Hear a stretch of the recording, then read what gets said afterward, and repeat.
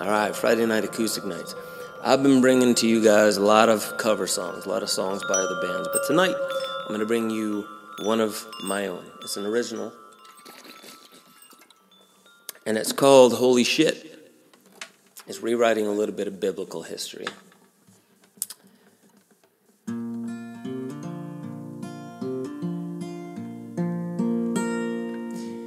I was there when Moses spoke to a burning bush and heard from the Lord. It's kind of weird, right? Well, maybe it was the acacia tree, you know, it's pretty damn high in DMT. Maybe Mo was chiefing on Hindu Kush. It was present in the area around then. You know, 'cause he got bored. It's the desert. I don't know what it was, but I must admit, sounds like holy shit. Sounds like holy shit, yeah. I was around when Jesus came to town, holding that anointing oil for his Gnostic preach.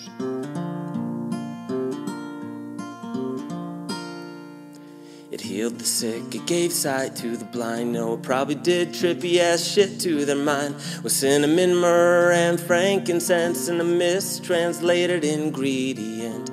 The academics called it cannabosum, but it sounds like cannabis to me, with all its healing properties. Read Chris Bennett. You know, I can't be sure, but I won't quit. It sounds like holy shit. You know, it sounds like holy shit. I was in the garden as the sexes started parting. I watched Adam bite that fruit right after Eve. Of course, the guy followed the girl's lead. You know, the one from that forbidden tree.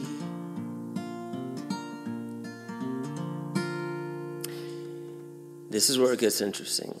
The serpent started creeping down, said, "Wake up, folks, now look around.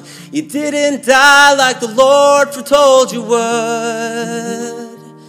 You just awoke as a God like he and me." Isn't it weird that the serpent's the one that told the truth here? I don't know what it was, but I must admit, you know, I can't be sure, but I'm too legit to quit. It sounds like holy shit. Sounds like holy shit. You know, it sounds like holy shit.